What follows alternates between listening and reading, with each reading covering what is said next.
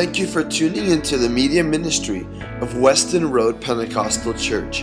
We pray that you will be blessed and inspired as you hear the preaching of God's Word. Also, be sure to check us out on the web at www.westonroadchurch.com for all the latest news and info.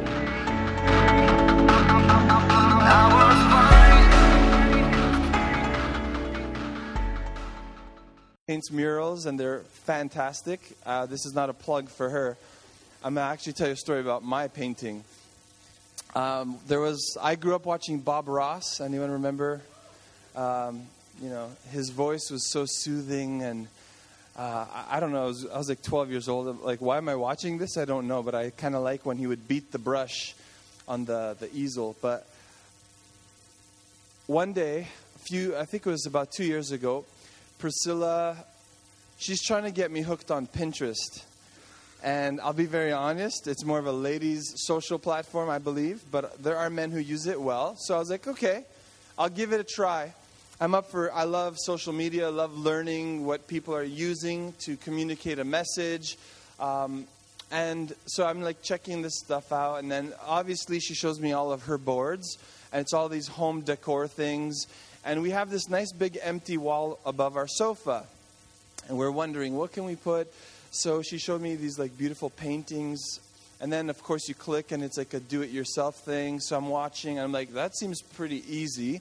And I found one that I really liked. So I went to Michael's, bought the canvas, did all of this stuff, got the gold paint and some glitter, because I was going to do something, with a bit of wow in it.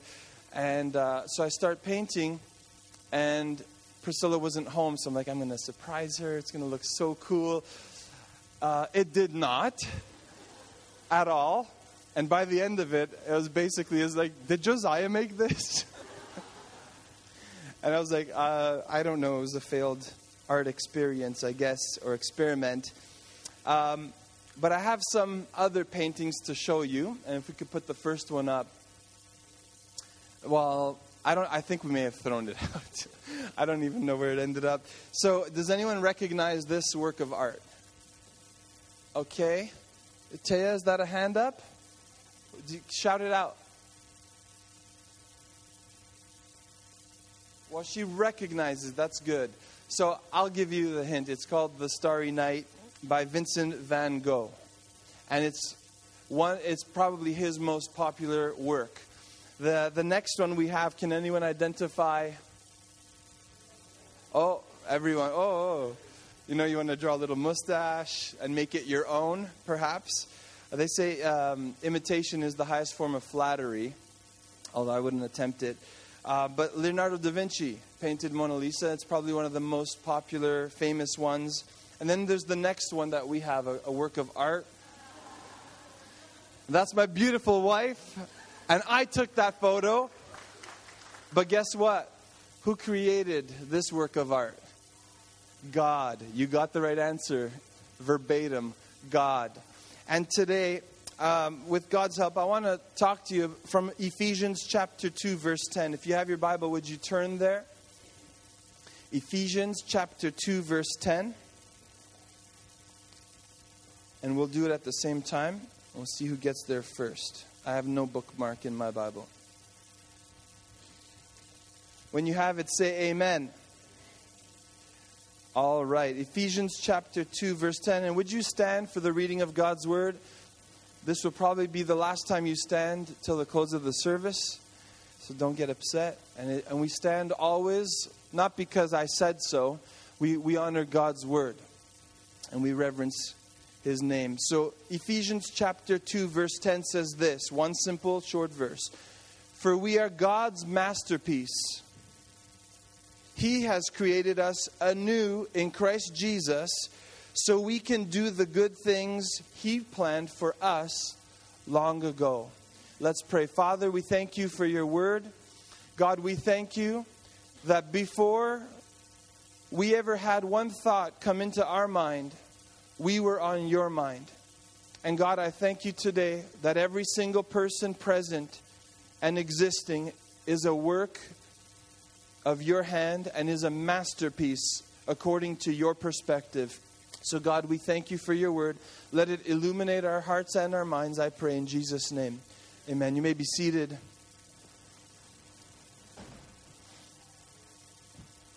For we are God's masterpiece. I don't know about you, but I'm very grateful that God created me. I have flaws, my personality, character, but God created me. If I tried to create me, it would be not a masterpiece, it would be flawed. It would be a weird-looking thing walking around, maybe not even able to walk. Number one, you are God's masterpiece. And when I looked up that definition, there were two parts to it. Let's look at the first definition. A work of outstanding artistry, skill, or workmanship. And I want to read to you from Psalm 139 because I want the word to define masterpiece. Not what I think a masterpiece is, but let the word of God itself define what a masterpiece is. Psalm 139, verses 13 to 17 says this about God. You made all the delicate inner parts of my body and knit me together in my mother's womb. So yes, it takes a father and a mother to conceive a child, but when we understand life, God has a big role to play in it as the baby develops. And we're experiencing that. We have our third baby due in August. Lack of sleep, August. Never mind. That's another story. Our first baby was born in October. That's what my brain was going to, right? Yes. Verse 14. Thank you for making me so wonderfully complex. Did you ever think about life or even yourself and you're like, I'm so weird in here and life is so, like, why do I make things hard? Well, the author of Psalm 139 is actually thanking God for making us as complex beings. Did you know that we are complex beings? When I look at the detail and how everything works together in a woman's body to finally give birth to a child, it's mind-blowing. It really is. Because everything has to work together in your body. The nutrients, the development, the growth, the protection. All of those things. And that's just scratching a bit of the surface. But thank you, Lord. Can you thank God for how wonderfully complex He made you? Instead of just complaining about how complicated things get internally, we can thank God for that. Your workmanship is marvelous. How well I know it. You watched me, verse 15, as I was being formed in utter seclusion, as I was woven together in the dark of the womb. You saw me before I was born. Every day of my life was recorded in your book. Every moment was laid out before a single day had passed. And then I love verse 17. How precious are your thoughts about me, O God. They cannot be numbered. Did you know God has thoughts about you? God thinks about you. Did you know that His thoughts towards you are precious? He values them and He values you. Did you know that? And I believe that if you struggle internally with insecurities and all of those other mental issues, and you think, does anyone love me? Does anyone care? Does anyone know me? Hey, just read Psalm 139, verse 17.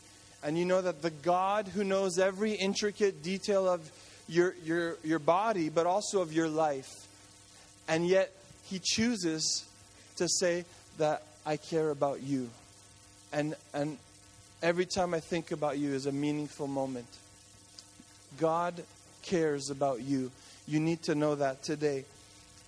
Jeremiah 1 verse 5 furthers this definition of how God created us as a masterpiece. And He says, I knew you before I formed you. God speaking to Jeremiah as a young man, young boy even. I knew you before I formed you in your mother's womb. Before you were born, I set you apart and appointed you as my prophet to the nations. Parents or young husband and wife, if you want to grow a family, it's important to pray even for the unborn child. Why? Because God's calling can already be on your little one's life even before it takes its first breath or scream or cry. So it's a very important thing that we understand. God is a part of the process from even before this baby's born, because it's already on God's mind. Life is always on God's mind. So number one definition of masterpiece was a work of outstanding artistry, skill, and workmanship. We see God's handiwork in our lives as we are created, as we grow up and develop our own thoughts about who God is and understand His Word. We realize, Lord, yes, I am wonderfully made. I am a creation. I'm your masterpiece. The second definition of masterpiece is an artist's or craftsman's best piece of work. So when we're looking at this scripture in Ephesians 2:10, masterpiece is not an accidental word. It wasn't like, let's go to the thesaurus and see what creative word we could insert here. Masterpiece is intentional when we read it. And when we think of the definition of an artist's best piece of work, you can't help but think you are God's best piece of work. So you are God's masterpiece. So even on your worst day, you are God's best piece of work. On your worst day. And I had people call me this week kind of at that end point. Even on your worst day, you are still God's best piece of work. Even when you make the mess, you are still God's best piece of work. And that leads us to point number 2. So number 1 is you are God's masterpiece. Number 2, you are new. When you live in Christ, when you've given Him your life, you are new. He makes all things new. And I'm glad about that. You see, Colossians chapter 2, verse 12 and 15 says this, "For you were buried with Christ when you were baptized." In just a few moments, we're going to baptize 5. Thank you, Maya. She's like, 5 people. And in Friday night's class, we explained very simply in the death, burial, and resurrection. So when you go under, you're identifying with Christ's death. How we are dead to the old sinful nature. We don't want to live in that way anymore. And when you come up out of the waters of baptism, you are raised to new life in Christ. Raised to new life in Christ. Which means now we identify with Christ's finished work of the cross. So as we read Colossians 2:12 to 15, "For you were buried with Christ when you were baptized, and with Him you were raised to new life because you trusted the mighty power of God who raised Christ from the dead. You were dead because of your sins, and because your sinful nature was not yet cut away. Then God made you alive with Christ, for He forgave all your sins. He canceled the record of the charges against us and took it away by nailing it to the cross. In this way, He disarmed the spiritual rulers and authorities. He shamed them publicly by His victory over them on the cross." Water baptism is done publicly because we want everyone to know that what we are doing today, these 5 that are here, when I got baptized, we are identifying publicly an inward commitment to Jesus Christ. But I want you to know what happens is the sin that used to hold me down no longer holds me down. I am created anew in Christ Jesus. I am a new creation. And so, how are we raised to life? How does that actually happen? In 2 Corinthians 5, 2 verses I want to highlight. Verse 17, 2 Corinthians 5 says this, "Anyone who belongs to Christ has become a new person. The old life is gone. A new life has begun." And then verse 21 says this, and here's the key. "For God made Christ, who never sinned, to be the offering for our sin, so that we could be made right with God through Christ." So sin is what holds us down. And we need to die to sin and live in Christ. That's the key. And so because of what Jesus did when He died on the cross, in a few weeks we're going to celebrate Easter weekend. We have a great Sunday service planned We have cards available at the end of the service, invite cards. And here's what we're going to say Easter weekend. The cross has the final word. The cross has the final word. Not your sin. Sin, if you don't get rid of sin, sin will get rid of you. And in that way, well, it can put an end to anything else that God would have had planned for your life.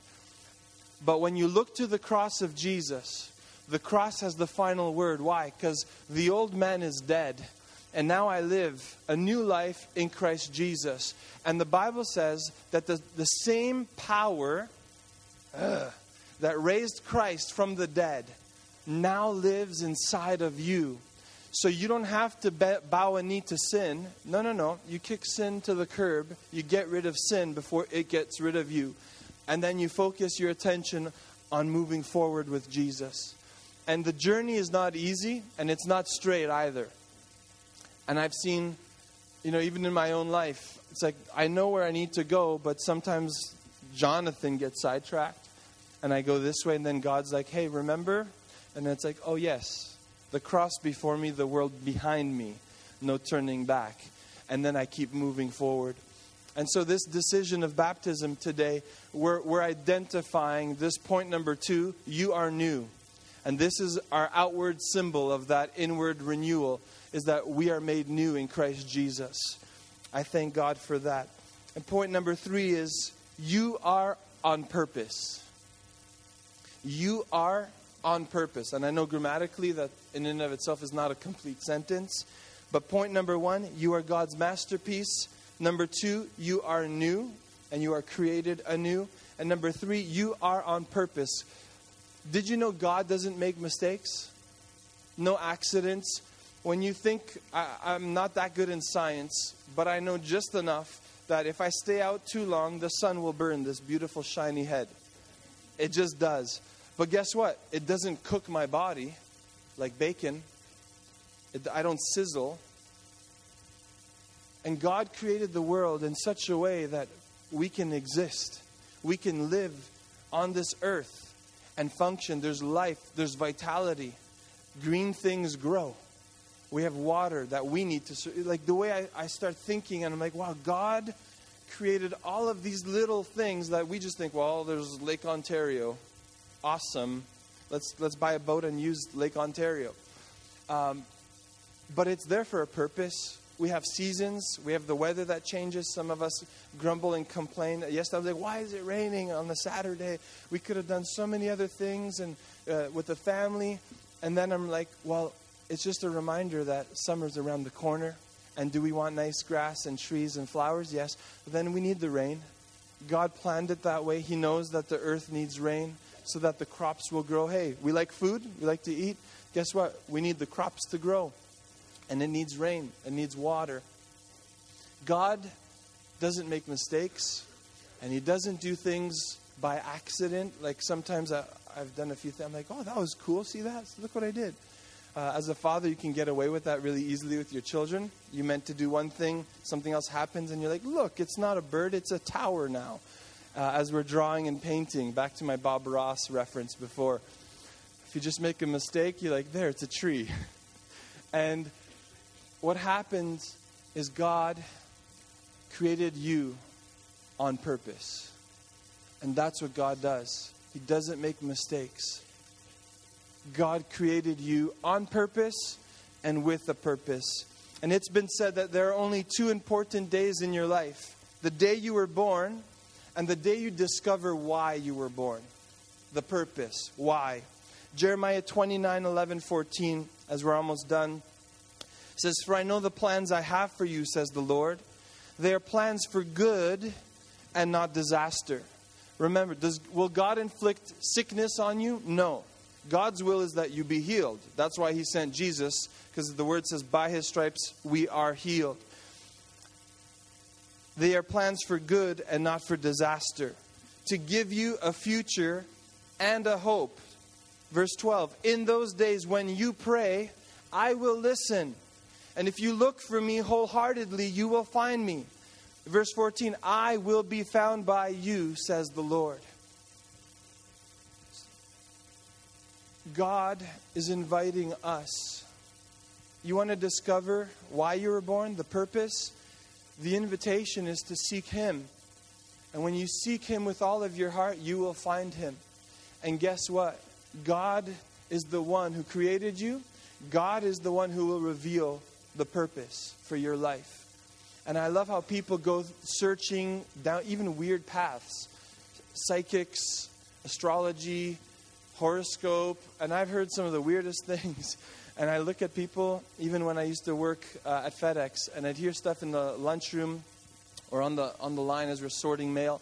And I would say, are you seriously going to trust what some person wrote in the newspaper who gets paid to put that there, as opposed to the God of all the universe who created you and who knows you intimately? He knows every detail of your life, not only your life, but how you are made internally. God knows every single aspect. And that, I wouldn't say that out loud while I was working, but I would think that. And when I had the opportunity, sometimes I would let them know, hey, you know what, that sounds a little far-fetched to me. I would much rather trust a God. And that's where I find peace and purpose. And I know who I am because my identity is found in Jesus. So if you want to discover your purpose, here's the key.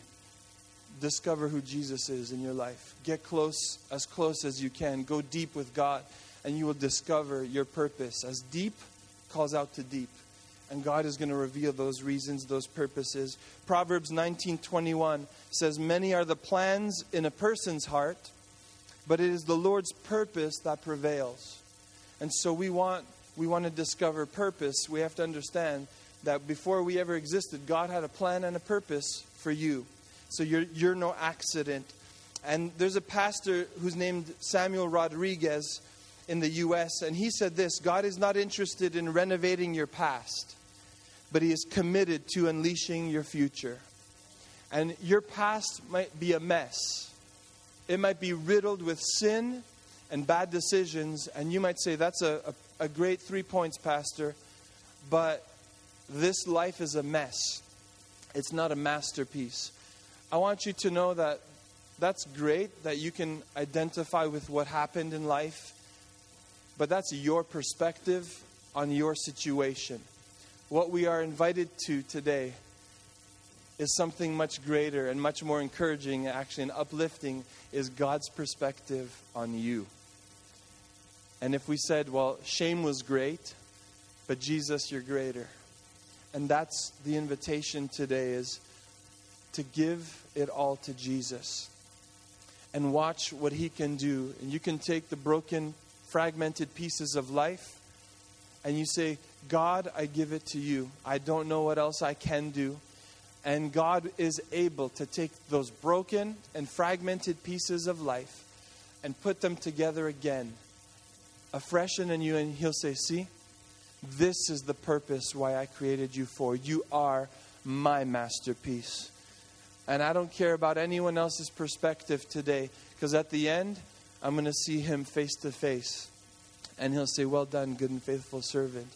You were created on purpose for a purpose. And this morning, I want you to know that as you give everything to God, your mess and even your great, beautiful parts of life that we also love to show off on Instagram and Facebook and whatever, God wants to be Lord over all of those situations. And as you do that, you will understand and discover that you are just fitting into the piece that God created you to be. You don't have to be like me. God already created one Jonathan. But we need a Priscilla, we need a Spencer, we need a Marco, a John Paulo, a Trevor, an Aaron, a Marina, a Josh, an Elizabeth. You need to be who God created you to be. Don't try to be anyone else. Why? Well, because God has a purpose, a specific plan, and gifts that He's given you. If all you try to be is like someone else, as a pastor, if I only try to imitate another pastor, I'm not fulfilling the purpose that God has made me for.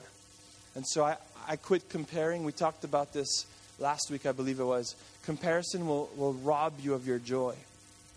And you'll never be who God created you to be. And so this morning, I'm just going to invite you to stand to your feet. I just want to pray over you. And then we got to move on to our baptism part. But I pray that you are encouraged today by God's word.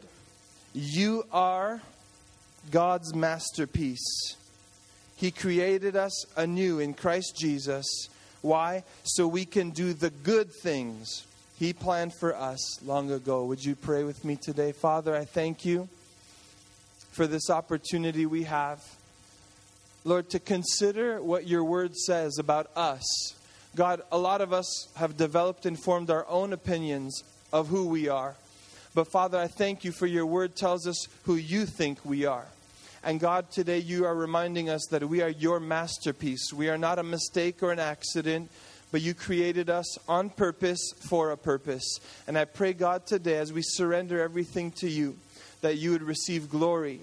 And God, with it, we give you the ability to work mightily in our lives. Lord, bless every person here today that desires to make you Lord and Savior. And I pray that you would continue to work on every heart and every life. In Jesus' name we pray. Amen. You may be seated.